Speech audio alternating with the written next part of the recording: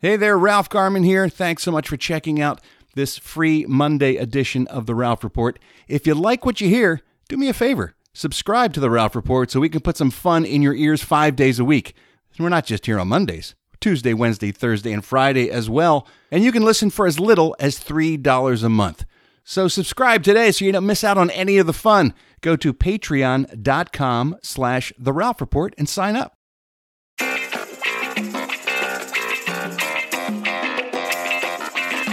Welcome to The Ralph Report with Ralph Garman.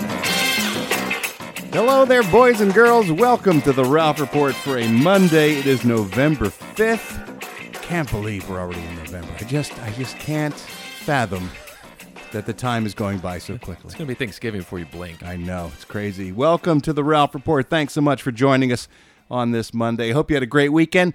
I'm your old podcast pal, Ralph Garman. Sitting across from me here in the Batcave is the vice host himself, Mr. Eddie Pence. Hey, everybody. Sorry, Eddie, about your Washington Redskins this weekend. Well, you can't get in a shootout with Alex Smith. That's the problem. Eddie and I were just talking a little football, and I guaranteed it. No one took me up on it, but I guaranteed the Eagles would not lose this weekend.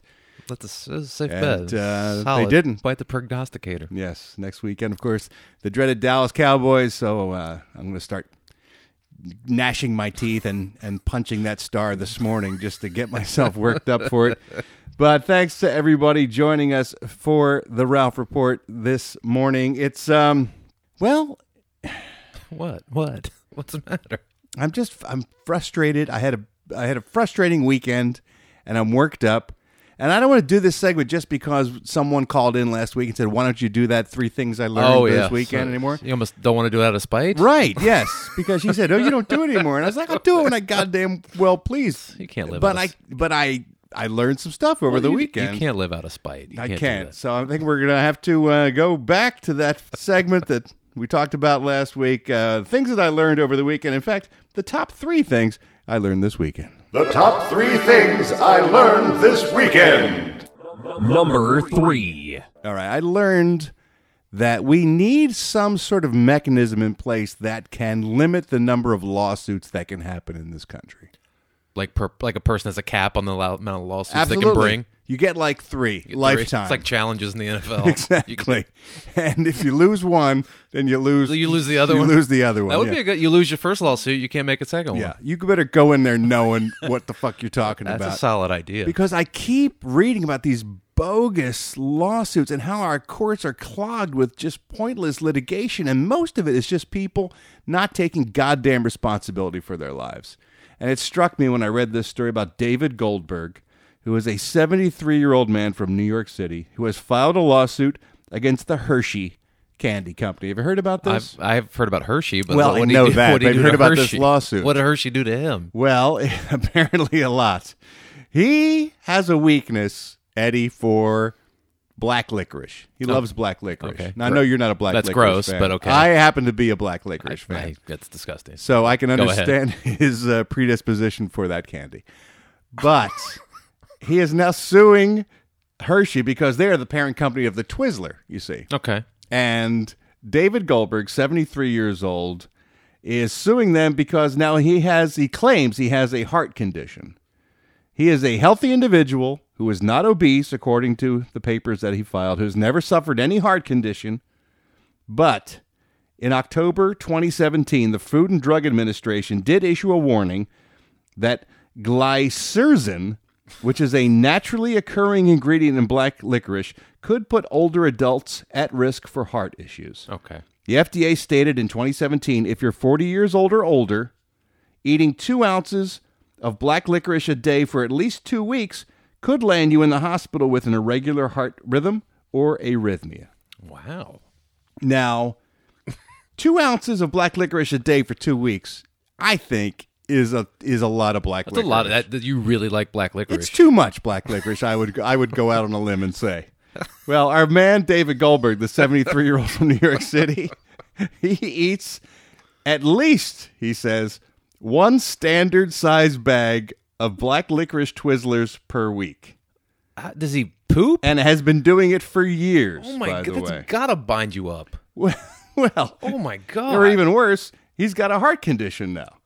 He said that he now has arrhythmia, and there were no warnings of the health risks on the package of the black licorice Twizzlers that could lead to a heart condition. And now he is suing the Hershey company for an undisclosed amount of money because he claims that it's their fault that he's got a heart problem now. He went into the hospital, and they said, well, stop eating black licorice. And so he stopped. He said, but the problem still hasn't gone away. The condition has not improved. I bet you he's still eating black licorice. That's what I think. If he's eating a bag a day for years, you're not going cold turkey. You're not giving up on your black licorice. No, you're not. It's under your pillow. But I love Emily Clark, who is a registered nurse who works at the University Hospital in Newark, New York, and was interviewed by this article and said, the ingredients are always listed on the package so that consumers are aware of what they're putting into their bodies. It's our responsibility to research those ingredients, educate ourselves, and understand healthy food choices. Yeah. That's in a nutshell. If you're eating a giant bag of Twizzlers every week, that's on you. You're making a poor food choice. If you eat a giant bag of anything all week, every week, you're eventually going to suffer from some sort of disease caused by whatever you're eating. I would think that. I would think any candy. Any processed food, I would imagine. Bag of candy, the same bag of candy for years on end every week, you're putting yourself at risk for something. That's common sense. I don't think now at 73 years old you get to turn around and blame the candy manufacturer. No. And I hate these lawsuits where people just will not take responsibility for their behavior. Yeah. And they say, well, you know what? I smoked cigarettes for 40 years, and now I got lung cancer. I'm going to sue Marlboro. No, fuck you. You don't get to do that. You know I'm sorry for you. I feel for you, and I wish you well, but you don't get monetary compensation for your indulgences. For your own personal negligence, you should not be rewarded. And I know the last thing anybody wants is more government intervention into our lives, but I feel there should be some sort of board that you go in front of and you say, this is the lawsuit I'm prepared to file. Yeah. And I think I've got a real case here. And they review it and they go, get the fuck out of here. A lawsuit There panel. should be a get the fuck out of here panel. Instead of death panels. People who evaluate your lawsuit and say, you ate a goddamn bag of black licorice Twizzlers every week for years, and now you got problems and you want to sue Hershey's? Get the fuck out of here. There should be some sort of test that you have to take in order to, some sort of litmus test that decides whether or not you can. Man, there's got to be some gatekeeping because it didn't used to be this way. People used to say, well, that was on me. I should not have done that. And now I've made my bed. I'm going to lie in it. But no one sees that in the world They've all anymore. turned into little Sally from Great Pumpkin. I'm going to sue because I spent the night in the pumpkin patch. Everybody blames everyone else for all of their problems. Yeah. And it's just, it's chapping my ass. So that was the number 3 thing I learned this week. And then... Number 2. Number 2, man, I don't know if you saw what was going on yesterday with me and Twitter, but I almost, saw you stepped in a little almost melted down. pile of Almost Dr. melted Who down. poo. I made the mistake of offering up what I thought was a very mild compliment to the former showrunner of Doctor Who, and I happen to be a Doctor Who fan. There's a guy named Stephen Moffat who was running the show for the past 8 years. And he stepped down recently, and there's a brand new showrunner and a brand new doctor on the show. So anyway, I'm a fan of the show, so I'm still watching the show. And Jodie Whittaker is the new doctor, and there's a lot of brouhaha about this new season because she's the first female doctor. So there's a certain amount of pressure involved, I guess, for them. And that I think they're doing a great job. I think she is charming as hell, and I think the acting is good. I have no problem with the casting, but I found the story so far this season a little... I guess just not mundane, but little standard. It feels like a little standard sci-fi fare to me. It seems like standard fare. There was a time travel episode where they went back and interacted with Rosa Parks, who was sitting on the back of the bus, and they had a recent one where they were dealing with giant spiders and stuff, and it all was fine. Right. But it felt to me like an episode of Quantum Leap, or an episode of Sliders, or like any standard like science fiction fare on television. Okay. Which is, that's okay. But it's their first season. They're finding their way, perhaps. So I went on Twitter and I said, it's dawning on me as I watch this that the real star of Doctor Who, and I was trying to make an allusion to the fact that it doesn't matter what actor was playing the Doctor. Right. The real star for me was this Stephen Moffat cat, who was a writer at the beginning of the reboot of the franchise and then took over as the showrunner for 8 years. Well, I had no idea. You're familiar with Fanboys, like rabid Fanboys, and you're also but I thought if I was putting a hot take out there, then I would expect to get repercussions. But by saying that, what more mild compliment could I give that guy by saying, you know what, I kind of miss that guy who used to run the show before, because he basically what I was saying was he has a very inventive mind, and it was uniquely Doctor Who stuff. This stuff feels a little pedestrian to me. That's basically what I was saying. That is, but you're not new to Twitter, right? You didn't join yesterday. I didn't even say it's shit, and you don't before have it was to. great. I was just saying I have a mild appreciation for what it was before, but I'm still watching and enjoying it. Basically, you dipped a slightly critical toe into the pool of fanboydom, and that's what happens. I guess the problem is I'm not really a person of that ilk. I don't travel in those circles. Yeah. I'm not a hardcore Star Wars guy. I'm not a hardcore Star Trek guy. I don't dabble in those fandoms very much. Yeah. And so I guess I was ill prepared for I certainly wasn't aware of the vicious hatred that is held for Stephen Moffat. I still can't quite understand it, because this guy ran the show for 8 years at its peak popularity in terms of ratings and awareness and acclaim. He was the guy. And it was like, well, Russell T. Davies, who apparently is the guy who rebooted the thing in the first thing for the first 3 or 4 years, he was the guy, and it was just a never-ending onslaught. You can't go into Twitter, with anything critical. And I kept saying, "What a bunch of assholes!" I started just to call them out on it. I saw.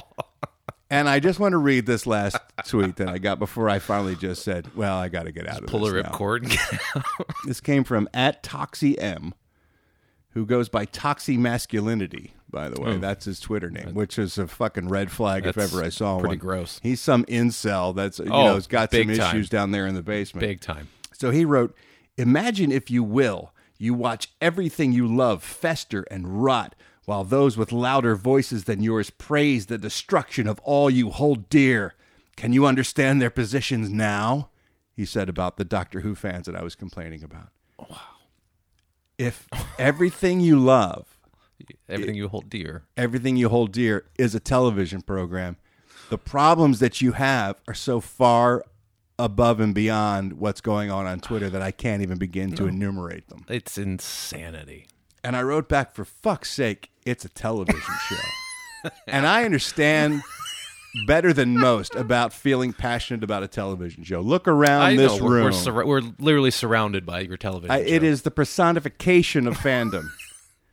My life, in this room particularly. And I get that. And even with my passion for this television program, do you think in any day of my life I ever would have said, it's all I hold dear, and anyone who doesn't like this version of Batman, because it's festering and rotting inside? I mean, I'm lucky enough to have had lovers and friends and a child, and well, not even now, but even at the peak of my fandom, I was having sex and going out and drinking with friends and playing sports, and I was engaging in a life that was fairly full. Yeah. But to say that that's all you hold dear, that's sad. You have to read your own tweets and go, "Oh my God, I should be panicked now." But there's someone in the world, like there's thousands, there's millions of people like in that the world in the like world. that, and it's it frightening. made me both so deeply sad for him and also very, very angry, because they have ruined the ability to engage in casual conversation about fun things anymore. Yeah. I can't go on Twitter now and say, "Wow, I really didn't care for this thing." And here's the thing. The difference between me is I go out and say, "I didn't like this," or "I really like that." And I think as long as you couch it in the I, you're fine. But the people who start saying, "He was the worst thing that ever happened to that show, and all those 8 years were shit, and all the first 4 years before that were brilliant," you can't start determining just randomly what is quality and what is not quality when it comes down to a question of taste or opinion, right? No, exactly. Can't we have casual conversations about entertainment anymore? I got in the same arguments about Last Jedi. I was defending it, and people were going after me, and it's like I pulled out. I'm like, there's no reason to do this because I'm just defending. It's ridiculous. People are insane. Man. And then finally, the Number one. number one thing I learned this weekend was my kid loves the holiday music. In the sense that any holiday music. If you have DirecTV, you can go into the 800s and they've got a whole cornucopia of channels that you can listen to. It's 24-hour music. It's like a jukebox. And you can make a choice. You get smooth jazz, you got spa music, you got soul, you got R&B, you got the 70s, 80s, 90s. There's a great selection of genres of music. And one of them is the Sounds of the Season channel. And that provides you with whatever holiday is currently going on. During Halloween time, it was the Ghostbusters theme and Thriller and Nightmare stuff like Before that. Christmas. Yeah, it's great. It's very entertaining, especially if you have a party or something like that. It's at the ready. So we had it on for a party. We had a Halloween party here with my wife's, our kids' friends, and the parents of those friends came over, and we had a good time. So we were using that as the soundtrack for our party. So that channel was left on. So when my kid turned on the television the day after It's Christmas music. after Halloween, Straight up it's Christmas music, and she was thrilled beyond words. And she now, that's all she wants to listen to is the Christmas music channel for the next 2 months. We're going to get the Christmas music channel, which, look, admittedly, it grates on me a little bit. I'm good for about 2 weeks out. That's my Christmas music window of appreciation. From maybe mid-December through the new year. That's when I like it. I can take it from like end of Thanksgiving on. I can take it for about a month. Regardless, I'm screwed. I got 2 solid months coming up. And that's fine because it makes my child happy, and that's the only thing that really matters to me. But one thing chaps my ass, and it happens every year, and I realized I haven't talked about it, and I learned it again this weekend. This is unacceptable. It's not a Christmas song. Stop it. Stop it, the world. Stop playing this as a Christmas song because it's not.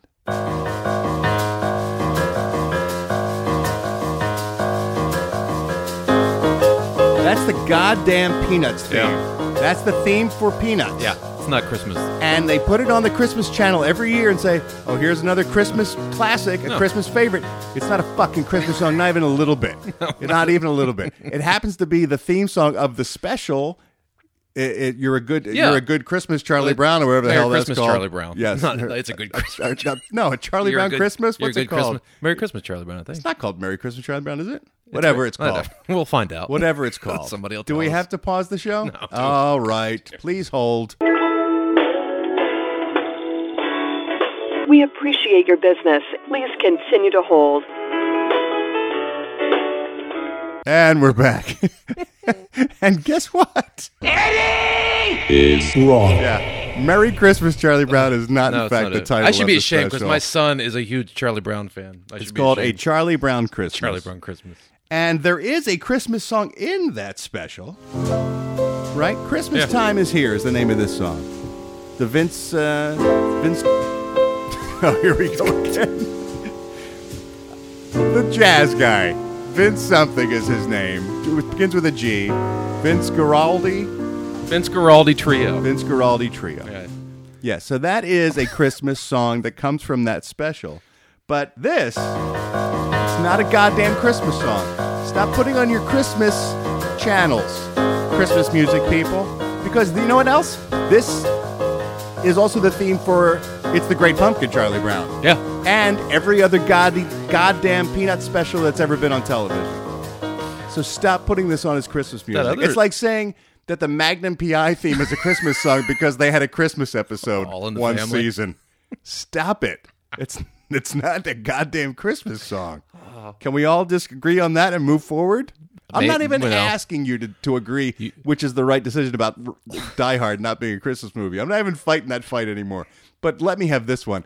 The goddamn Peanuts theme is not a Christmas song. You should go into Twitter and say something. Yeah, you're right. And see what happens. That'll settle everything.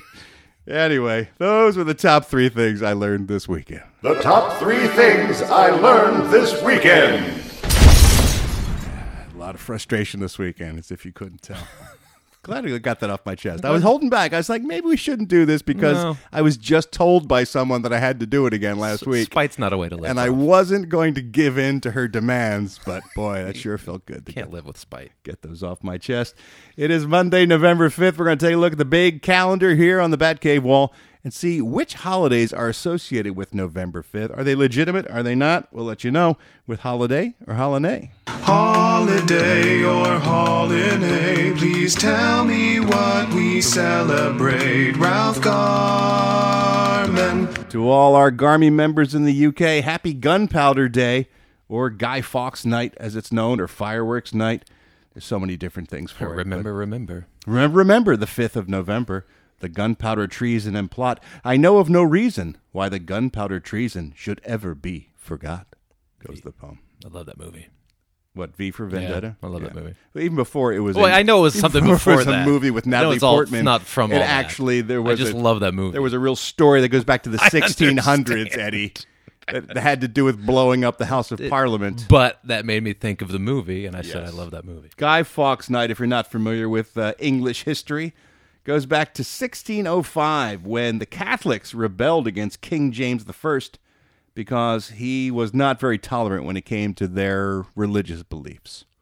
There was the Church of England, and he thought everyone should follow the Church of England, and the Catholics said, well, we're going to fix his little red wagon, and we're going to blow up the House of Parliament while he's in it. They got a bunch of gunpowder, and they put it underneath the House of Parliament, but unfortunately, well, or fortunately, depending on whose side you're on, I guess if you like England, then you're happy. Side of religious freedom, you're didn't probably blow up the king. Not happy. They foiled that plan, and he was in fact caught, and his confidants were also caught, and they were charged with treason. But it was back in 1605, and to celebrate the undoing of that treasonous plot, they still fire off fireworks on the evening of November 5th every year to celebrate the successful capture of these treasonous traitors, which I guess is what traitors would be. Treasonous, yes. So everybody in the UK tonight, get out your fireworks and have a good time. It's like their 4th of July. Oh. There's a big fireworks displays they have, and they throw firecrackers, and everybody has a good time blowing stuff up, which is a funny way to celebrate the fact that you stopped a guy from blowing stuff up in 1605. It's a little weird. I don't understand it. It's also National Love Your Red Hair Day. All you gingers out there, just let your hair fly. As if you don't every day. But this is one of those days where you can say, look at me, I'm a redhead, and I'm proud, and I'm happy. I think the stigma of being a redhead is much less now than it's ever been. I think most redheads are probably held in higher esteem now than a lot of other hair colors. I've never looked at redheads as anything other than like, oh wow. I think back in the day they felt sort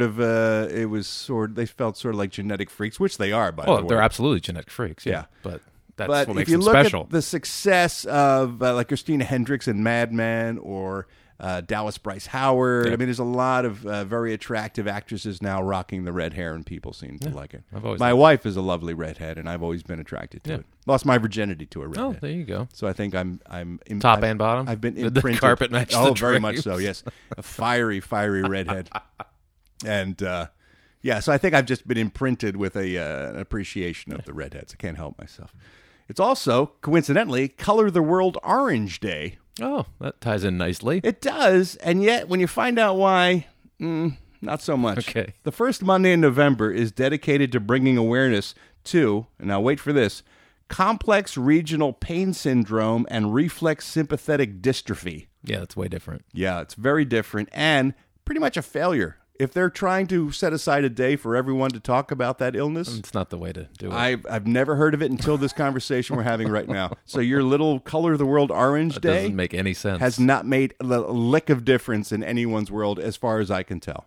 So you need a better PR firm. Way better holiday than that. Find something. Find a celebrity spokesperson or find some event or put some gunpowder under the House of Parliament or do something. That gets some noise. You get a movie made about it. You get a little press if you do that. But the complex regional pain syndrome and reflex sympathetic dystrophy? No. Is there a shorter word, a term for it? Just CRPSRSD. I mean, I can't. Oh, that rolls right. You got to come up with a cute name or something. You got to work harder. And it sounds awful. I'm sure whatever this syndrome is, awful. Is debilitating and needs our attention and our research dollars. But this is not the way to do it. But your Color the World Orange Day is a fucking failure, That's people. Humongous failure. So if you work with that disease in any way, talk to your boss and tell him to get on the stick because that's a major loss.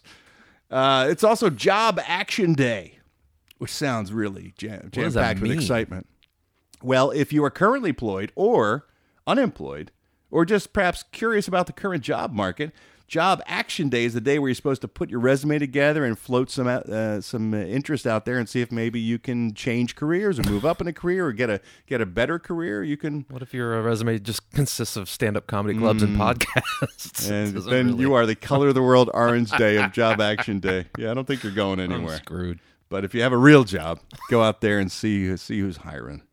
And then lastly, we save the food-related holidays for the end because it's always fascinating to see whether Eddie Pence will eat or not eat something. And I have to say, and I know I've been burned with this pronouncement before, but I have to say I think on this day we're all safe on what Eddie's going to say. But I don't want to deprive people the right to play along, so here we go.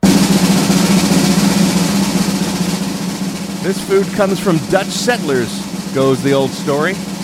They brought to North America such treats as cookies, apple pie, cream pie, cobbler, and the donut. Happy National Donut Day, everyone. You got to love a donut, right, Eddie? Of course I love the donut. All right. What kind of donut do you like? What's You're probably going to get mad at me for that part. The next part.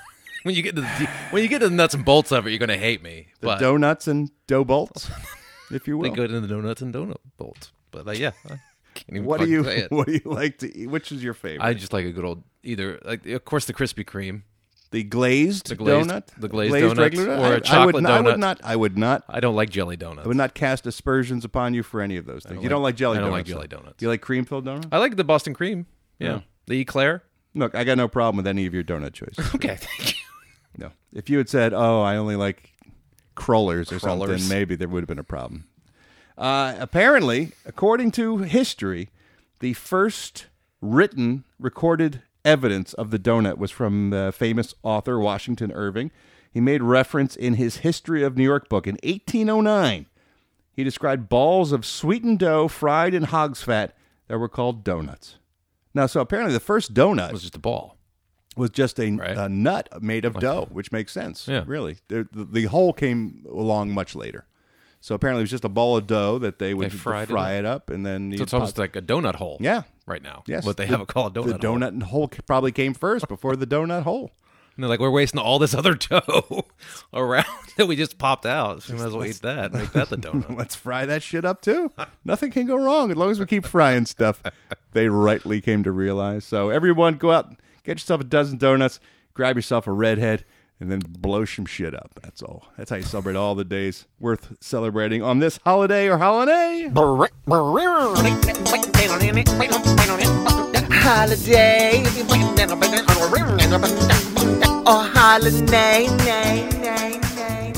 All right, as we get back to work here on a Monday, let's take a look at all the entertainment news with a segment I call the Showbiz Beat.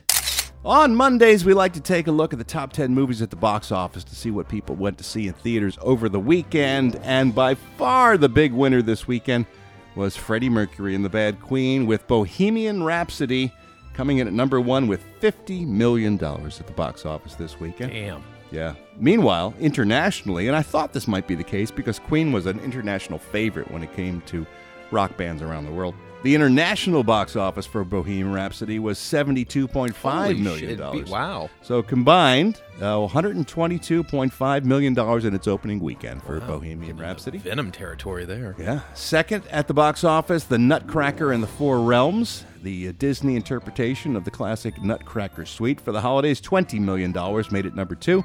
Then Nobody's Fool came in at 14. Star is Born came in at number 4 with $11 million. At number 5, Halloween, still hanging in there with $11 million, made it number 5. Venom with $7.8 million came in at number 6. Then Smallfoot, Goosebumps 2, Haunted Halloween, Hunter Killer, again, worst goddamn name for a movie in a long, long time, came in at number 9. And The Hate U Give, rounding out the top 10 at the box office this weekend. Alec Baldwin was busy over the weekend. He punched a guy, allegedly, over a parking spot, which I must say, and everyone's trying to make this political, whether, which side of the political aisle you sit. I think we can all identify a guy who kind of an asshole. He's been an asshole for a long time. You could be a liberal asshole, right? I mean, you can be a conservative asshole. And I'm not the kind of liberal that would say, well, no, I'm not going to speak ill of this guy because we share some sort of vague political affiliation. We can vote the same way. He can still be an asshole. And he has been for a long time. He called his own daughter a thoughtless little pig. Right? And he's punched many paparazzo, and he has been acting out in inappropriate ways for a long, long time. He's been a notorious asshole right. for a while. So So if you ask me, do I think he punched a guy over a parking spot? Absolutely. And do I think he's an asshole? Absolutely. Yeah. However, do I find his Trump funny on Saturday Night Live? Yeah. Absolutely. I'm capable of holding two diametrically opposed thoughts in my head at the same time. It's crazy how human beings are that complex. I know, it's ridiculous, but it can happen. Anyway, he apparently punched a guy in Greenwich Village over a parking spot. Now, he has come out since, once he got out of jail, he was arrested and said that he did not punch a guy over a parking spot. Now, keep in mind, he didn't say I didn't punch a guy. It just wasn't over a parking spot. I didn't punch a guy over a parking spot. So I don't think we're done with this story yet. We'll find out more details. But the guy went to the hospital, so I think he got a pretty good poke. Probably got sucker punched. I doubt he saw it coming. And I think there's going to be, speaking of lawsuits, this one's going in front of the board. And I think they're not going to say, get the fuck out of here. It's a licorice deal. Say, you can move forward with this one. Speaking of money, J.J. Abrams is reportedly talking to several major Hollywood studios about an overall mega deal. For those who aren't that familiar with the financial inner workings of show business, often if you are a creative type, you can go to a studio, or now in these days, a streaming service, or pretty much there's so many different outlets for entertainment. You can go to a lot of different companies, but you can get what they call an overall deal, which means that you produce all of your content for one distributor. For example, in the old days, it was Steven Spielberg's deal with Universal Studios, where he produced almost all of his films. You get like a 6-picture, 7-picture, whatever. Right, and they give you a massive check at the top of that relationship to ensure your loyalty and your connection to that studio. So J.J. Abrams is currently shopping around his marketability to see if he can get a deal with a lucrative Hollywood studio, and apparently it's going quite well, and they're saying it could be a record-shattering deal by the end of the day. He's got episode 9 coming out, so I'm sure he's probably... Well, that's exclusive. I mean, they own that property, but once so that's... his participation in that is connected to Lucasfilm and to 20th Century Fox. But after that, So after that, but here's the thing, and this kind of deal has been struck before with names like Spielberg and Lucas. Usually the big creative types get those kind of deals in place. James Cameron is famous for having one. But people are saying, in this particular case, it may be the first time, and certainly a reflection of entertainment in our time, that this is a person who hasn't generated their own wildly successful franchise. His record, his body of work, his box office record is almost exclusively taking other people's properties and rebooting them. Star Trek, Star Wars. He's the reboot king, which when you think about how Hollywood works right now, that's what it's all about, right? I mean, Spielberg created the Indiana Jones franchise, Jaws. Lucas created Star Wars. You saw why these guys got these deals, because Cameron with Terminator and Avatar. These were guys who were creating tentpole franchises that a studio could hang their hat on. This guy, all he's really done is brought to life kind of stale old franchises that needed a new coat of paint. That's what everybody's doing. He's like, hey, take our library and jazz it up. So I guess that's what you do. If you're a studio that has existing properties that you want to freshen up and reboot, that's why you give that guy that deal and put him in the head of those, right? Yeah. And speaking of high-powered Hollywood players, I want to be friends with these guys. Ryan Reynolds and Hugh Jackman went at each other over the weekend. Hugh Jackman is the star of a brand new movie called The Front Runner, in which he portrays one-time presidential candidate Gary Hart. Gary Hart, at one time, if you don't remember this, boys and girls, it was a while ago, he was the golden boy of the Democratic Party. Yeah. And he was almost a shoo-in to be certainly the Democratic presidential nominee. Not president. Yeah. Right.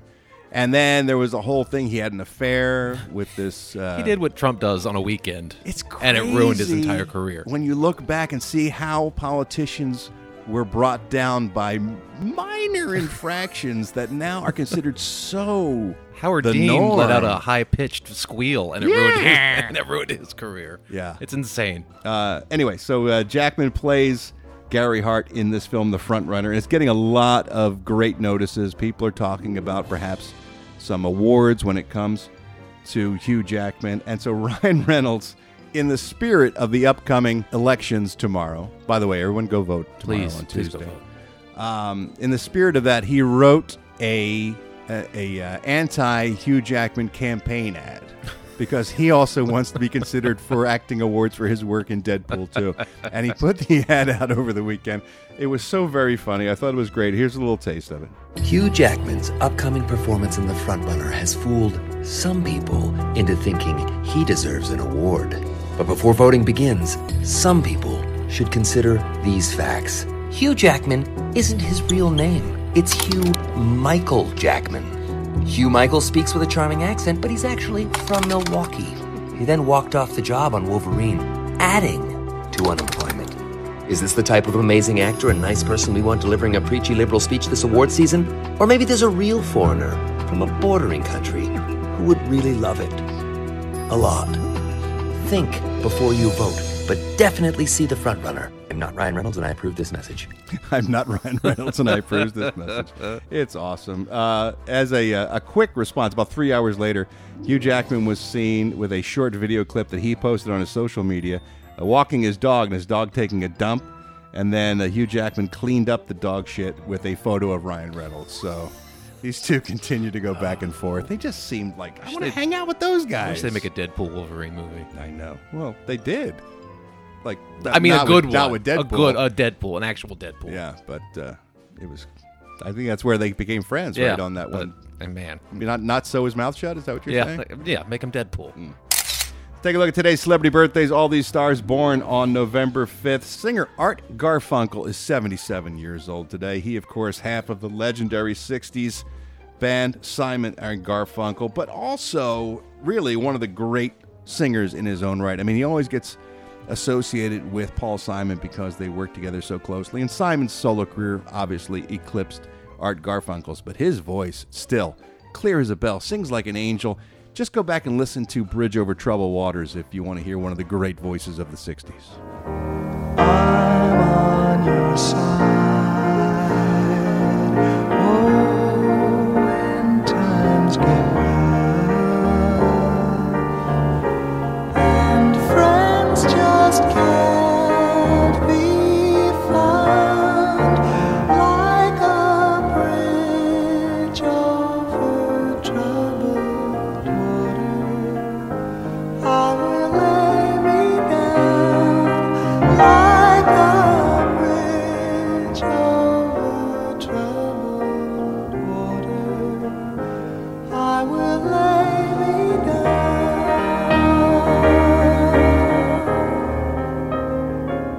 I would give a lot of money to be able to sing like that just I once. can't even comprehend. Just once. Just be able to open my mouth and have that sound come out. It'd be ridiculous. Actor Robert Patrick, the T-1000, and of course, star of X-Files and Scorpion. He is 60 years old today. Actress Tilda Swinton celebrates her 58th birthday today. Actress and singer Andrea McArdle is 55 years old today. You may not know that name, but she was on Broadway the original actress to play this role. The sun'll come out tomorrow. Bet your bottom dollar that tomorrow there'll be sun. Just thinking about tomorrow clears away the cobwebs and the sorrow till there's none. Broadway's original Annie. Most famous redheads of all time. That's right. On this Redhead Day, Andrea McArdle, she's a real redhead too, 55, and she's from Philadelphia, and we're roughly the same age. And everybody who was sort of a theater nerd, like a lot of us were, when that happened, when she got the lead role on Annie on Broadway and became a star, we're like, somebody from Philadelphia is famous. We can all do it. It was all a lie. It's all downhill since then. Speaking of child actors, Tatum O'Neal is 55 years old today as well. Guitarist and keyboardist Johnny Greenwood of Radiohead is 47 years old today. but I'm a creep. I'm a widow. What the hell am I doing here? I don't belong here. Judy Reyes from Scrubs is 51. Sam Rockwell, one of my favorite actors, is 50 years old today. Did you see 3 billboards outside Ebbing, Missouri? No, I didn't. Eddie, do what's right. Go back and find it somehow and watch it. I'm telling you, it's a goddamn miracle. And just in terms of if you're an acting fan and you like great acting, across the board, everybody does great work. But Sam Rockwell, he was great in that the Gong Show movie. Yeah. God, that was the story of Chuck Barris. Yeah, so good. He's great in everything. He is 50 years old today. Singer Bryan Adams is 59 years old today. Now, this is the Canadian one with all the hits, not to be confused with Ryan Adams, who doesn't help things at all, is also celebrating a birthday today. Oh, he really? is 44, yes. So Bryan Adams, who's often confused with Ryan Adams, is 59, and Ryan Adams is 44. But my favorite one is the Canadian one. Now it cuts like a knife, but it feels so right. Yeah, cuts like a knife. Oh, but it feels so right. Luke Hemsworth of the acting Hemsworth brothers is 38 years old today. How many goddamn Hemsworths are there? There's the new Baldwins. There's Chris, there's Liam, there's Luke. The new Baldwins. And they all look like goddamn genetic They're experiments. all 4s. They were all born in a lab someplace. They look ridiculous. They're all handsome and strapping. What the fuck? So they're not like the Baldwins. What an embarrassment. Why can't they spread that around? Why do they hoard it all in one family? I want to see what the parents look like. Oh, they It's must probably be test tubes, Nordic right? gods, right? 38 years old. He's on Westworld. He's 38. Kevin Jonas of the Jonas Brothers is 31 years old today. And singer Peter Noon, who was the lead singer of a legendary 60s band called Herman's Hermits, who really just got ignored. I mean, they were white hot in the 60s. You don't really hear a lot about him anymore. He is 71 years old today, but a great band with a great body of work. So here's a little salute to Peter Noon of Herman's Hermits. Woke up this morning feeling fine. There's something special on my mind. Last night I met a new girl in the neighborhood. Whoa, yeah. Something tells me I'm into something good. It's a scene from Naked Gun when they get in the body condoms. Yes, exactly. It's a great tune, but every time I hear it, I always think of that film. Anyway, I'm Ralph Garman, and I walk the showbiz beat. All right, coming up later in the show is my interview with Maurice LaMarche, one of the truly great voiceover actors of our generation. If you're a fan of Animaniacs and you know Pinky and the Brain, we talked to Pinky not too long ago, Rob Paulson. Today, we talked to the Brain, Mr. Maurice LaMarche. Great interview with him coming up in just a few minutes. But recently, during the showbiz news, it seems like we've been getting lucky and having musical birthdays of a lot of guys associated with bands that have created some of the greatest stripper music in history. And every time we play some of the music, I go, what would we do without that band? The strippers would have nothing to dance to. Def Leppard, Poison. And I've getting a lot of people writing in talking about their favorite stripper songs. And I thought it'd be fun today to go back and take a look. This is just my opinion. How do you know what's good for me? That's my opinion! I'm not saying this is the quintessential list, but I thought I'd give you my top 10 all-time Hall of Fame stripper songs, top to bottom. And this is in specific order. This is in order from least to best. Now, you may notice that a lot of them are sort of classic songs from the 80s and 90s. And you have to remember, that's pretty much my prime stripper club days. A lot of hair metal. I don't go to a lot of strip clubs anymore. I would like to, but I'm a little busy. But during the 80s and 90s, I spent a ton of time and a ridiculous amount of money in strip clubs. Were you a big strip club guy? I've been to a couple in D.C. when I was growing. When I was in high school. You don't strike me as I a wasn't. strip club When I got guy. to L.A., no, I was kind of past that point. Yeah, I was not past that point. I was very indulgent at that point. And Vegas and pretty much every city I went to for the better part of my young adulthood, I would check out the strip clubs. And these songs always left an important imprint on my mind and often my penis. And so I wanted to play for you my favorites. This is my top 10 stripper songs of all time, starting with this one.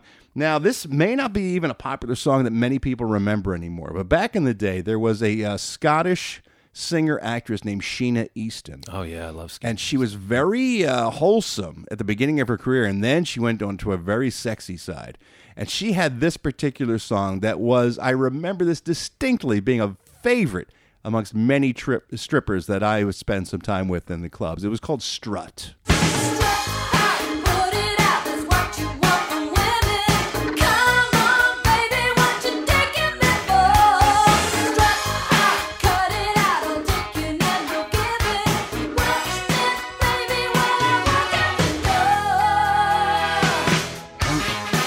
The irony of that song is that it was really about men making women strut away, right? No, strut. How men always wanted women to put on lingerie and strut and around. pout and like show off their bodies, and it was a very feminist song about not doing that, and yet it was used all the time by strippers who were doing exactly what the song was saying not to do. That was during the big wet hair phase, wasn't it? Like everyone had like wet looking hair. Very much so, Yeah. yes. So that was like 84, Yeah. I think that song came out. But Sheena Easton was white hot, and that's hot. a great rhythm for strippers to work the pole on that one. As was this one. I think this is another 80s song that was just quintessential stripper music.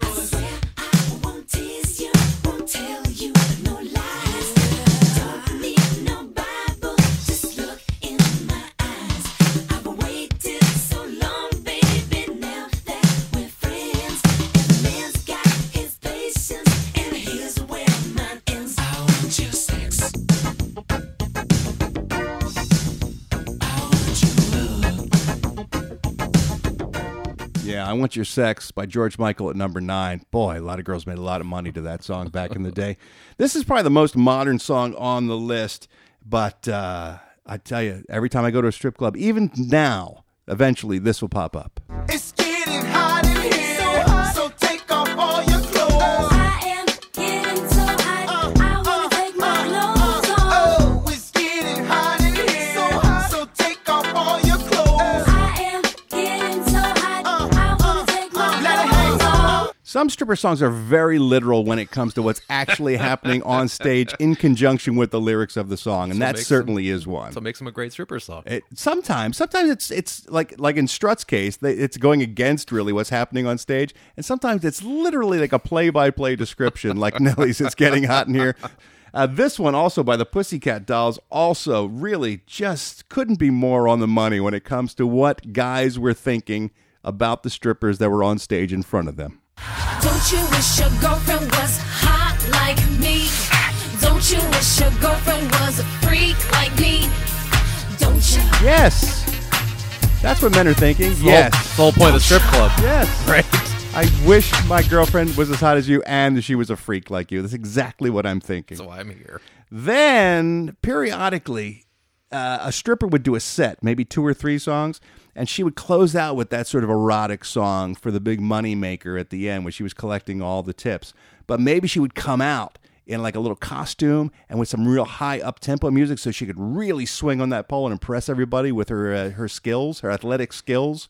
And if she came out in like a skirt and a blouse and maybe her hair up with some horn-rimmed glasses You spent on. a lot of time at strip clubs. I did. I spent a lot of time at strip clubs. Maybe she'd come out with like a ruler, or even better yet, a yardstick that she'd slap your ass with I've if you never got out of seen line. you so excited about a subject before in my Man, life. then this is usually the song she came out to. I think of all the education that I missed, but then my homework was never quite like this. Oh, got it bad. I'm not the teacher. I got it bad, so bad. I'm not the teacher. Come on. Isn't the video just literally a hot teacher stripping? Yes. If I can remember that video correctly. And that's why if you That's see pretty it much what it coming is. to life in front of your eyes, you empty your wallet onto the stage. It was very wise of a girl to play to that song. Of course, Poison, we mentioned last week, was one of the quintessential stripper bands. You just can't have strippers without Poison. Don't need nothing but a good time. How can I resist? Ain't looking for nothing but a good time, and it don't get better than this. right. How about AC/DC? Oh, yeah. You Shook Me All Night Long?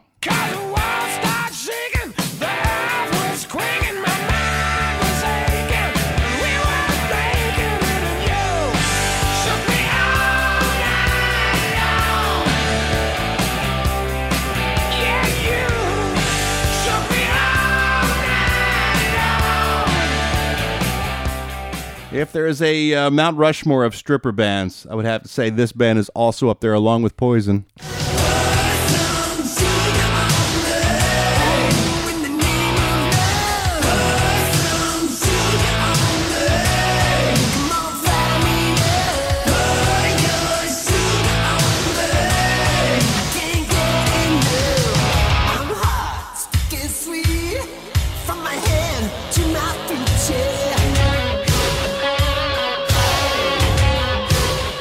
That was always a great song for a girl to come out and actually pour something on herself while she was dancing. Hopefully not sugar. No, it didn't have to be sugar. But if it was honey or syrup, honey. something like that, something like slow moving and really thick Baby and oil. viscous, something viscous, some sort of oily substance. Oh, man, just so much money was made. Now, at number 1 and number 2, we've been through the top 8 so far. Number 1, number 2, I have to say I was torn. I went back and forth and back and forth. Number 2 is what most people would consider the number 1 stripper song of all time. For me, it's a little bit too on the nose. It's a little bit too identifiable with the stripping world. It literally names strip clubs in its lyrics. Oh, I know. It is Girls, Girls, Yeah. Girls by Motley Crue.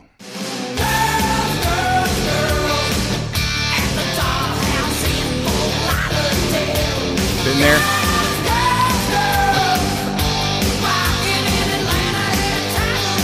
Been there?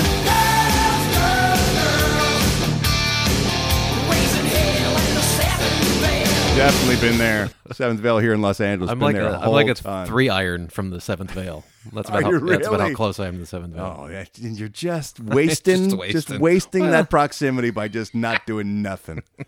Ugh, Eddie Pence. Sorry. Number 1 for me was a sleeper. It was a dark horse.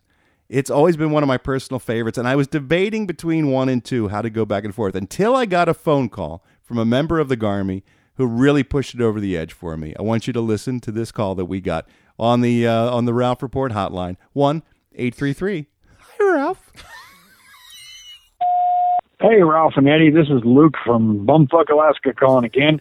This time, I'm listening to the show, and you're talking about the 3 quintessential bands for strippers to dance to, and you were absolutely 100% correct on those 3, but there actually is a 4th that you completely neglected, Warrant. You can't have strippers without cherry pie. She's my cherry pie. Cool drink of water, such a sweet surprise. Tastes so good, make a grown man cry. Sweet cherry pie. I think he's right. Yeah. That is the best stripper song. That is a great song. Because it's not quite as on the nose as Girls, Girls, Girls. It doesn't really talk about strippers. It talks about this girl. And if you remember that video, remember her name was Bobby Brown. She was the model actress in that video. And man, come on. Man. Yeah. Yeah. So for me, that is the number 1 top 10 stripper song of all time. My Hall of Fame, if you will. And as you can tell, I know a thing or two because I've seen a thing or two. I'm like J.K. Simmons in that Farmers Insurance thing. And those are my top picks. And now it's time. Oh, I feel bad for Maurice. He's a talented guy who's got a legitimate, serious career, and here I am putting him right up against the stripper song. Top 10 list for stripper songs. But he is a great guy. We had a great interview. I'm going to play my interview with him all week long. So here's the first chapter of my interview with Mr. Maurice LaMarche. One of the best parts of this show for me is getting a chance to talk to people that I'm a huge fan of. And today is certainly one of those days. Mr. Maurice LaMarche is with me today. You're too kind, Ralph. Thank you. You are easily one of my favorite voiceover performers thank you. because Thank you very much. we share in common. I'm not in your league, and I don't mean to put myself there. There's no leagues. There's a league. No leagues. Unless we're going bowling, there's no leagues. You're man. a giant. You're a working voice actor. I'm a working voice actor. I love your work on the Seth shows. Thank you. God bless you. I've been lucky to be on a couple, but we've never been in studio together. No, and no one ever is anymore. Gone are the days where you get to work with people. No, I mean you go up to isolation. that in that building on Century City, and he's got that booth. And actually, it's a fantastic way to work because they go off and they write and they get an idea, and Seth can just run into the booth and redo it instead of book it. Can you give me an hour at LA Studios or whatever? It's like just go do it. It's really great. But I love a full cast record, so I don't know that we'll ever get in the booth together. Hopefully, we'll be on some episodes together. Wouldn't that be nice? Yeah, absolutely. I recently had your partner in crime, Rob Paulson, on my show as well. Yes. He speaks very highly of you. Is it a crime to take over the world? Not if you do it benevolently, my friend. Yes. And that's all Pinky and the Brain ever wanted.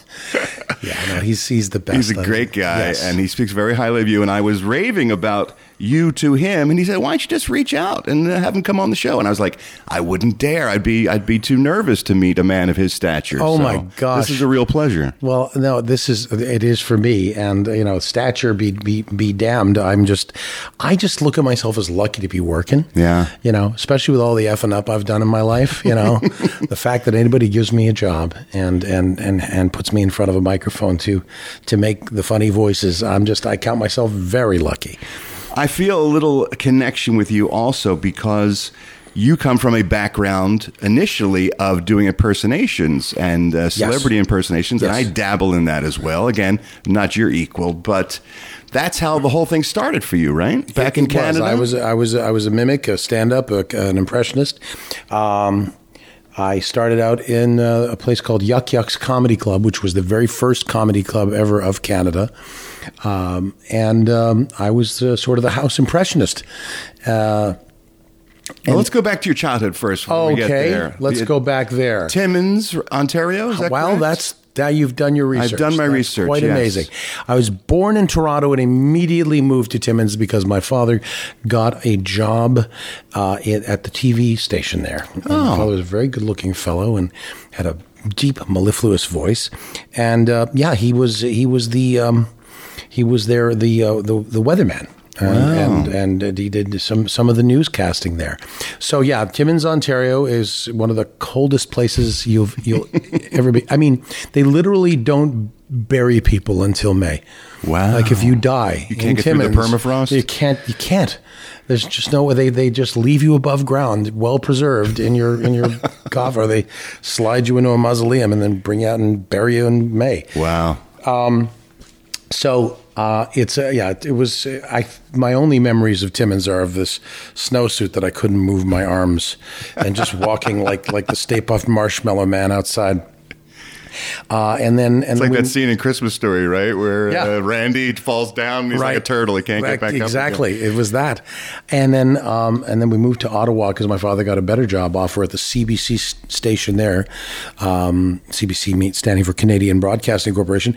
And his two in-studio compatriots were Alex Trebek and Peter Jennings. Wow. They all started out together. And, of course, Alex and Peter carried broadcasting forward, and my father just felt he didn't have the patience for it or didn't feel he had the talent. But he would do everything they did backwards and in high heels and in French. So they would do the 6 to 6:30 broadcast on the English station, news and sports and weather. And then they'd step out. My father would step into the same set and do the entire show in French. And it would go out on the French signal. Wow. Yeah, but it was just not something my father felt moved to continue doing.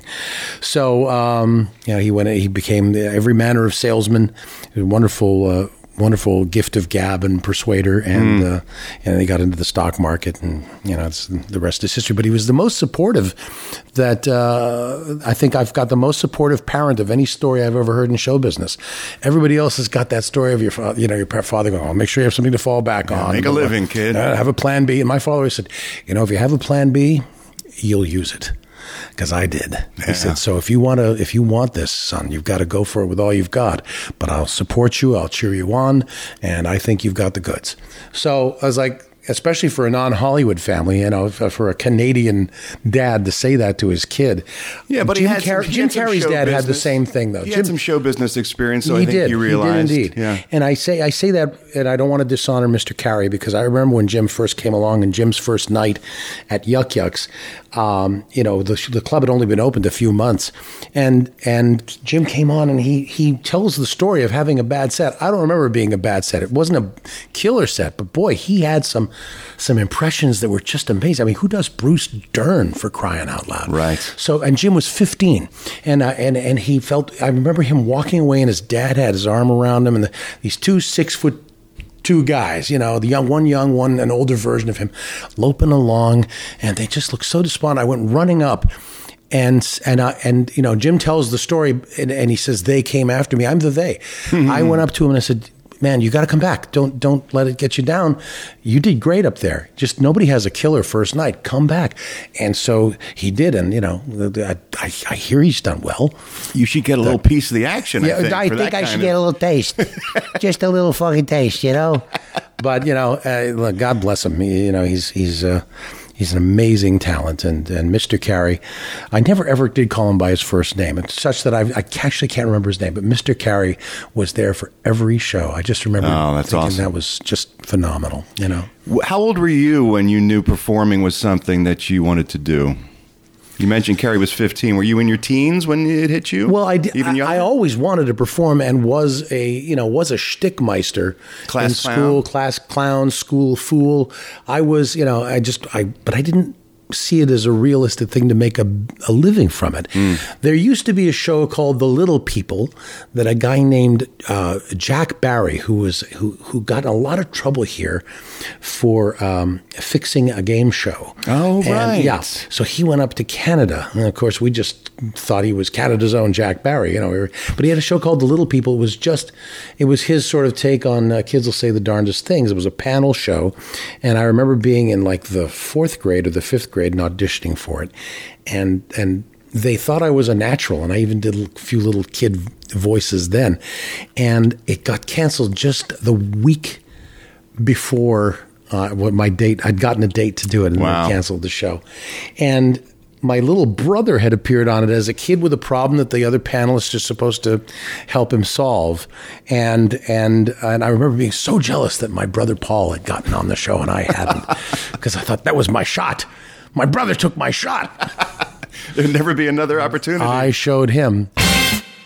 More with Maurice this week, including how he got out of stand-up comedy and into the voiceover acting biz, and the tragedies that affected his life in a big way. It's a fascinating life story, as well as a great story about a guy who's now an Emmy Award-winning voiceover artist with his work in Futurama and Pinky and the Brain, as we mentioned. We'll get into all of his roles later on this week. It's terrific. Tomorrow is Tuesday. We're going to talk about Movember. You familiar with Movember? It's where you grow a mustache, right? It is. It's a charity fundraising event that raises money for men's health issues. So we'll be talking to one of the members of the Garmy who actually participates in that. Of course, all the entertainment news as well. As I mentioned, more with Maurice. It's going to be a great show, but it's not as great if you're not there. So come back and join us, because I love you and I mean it. Bye.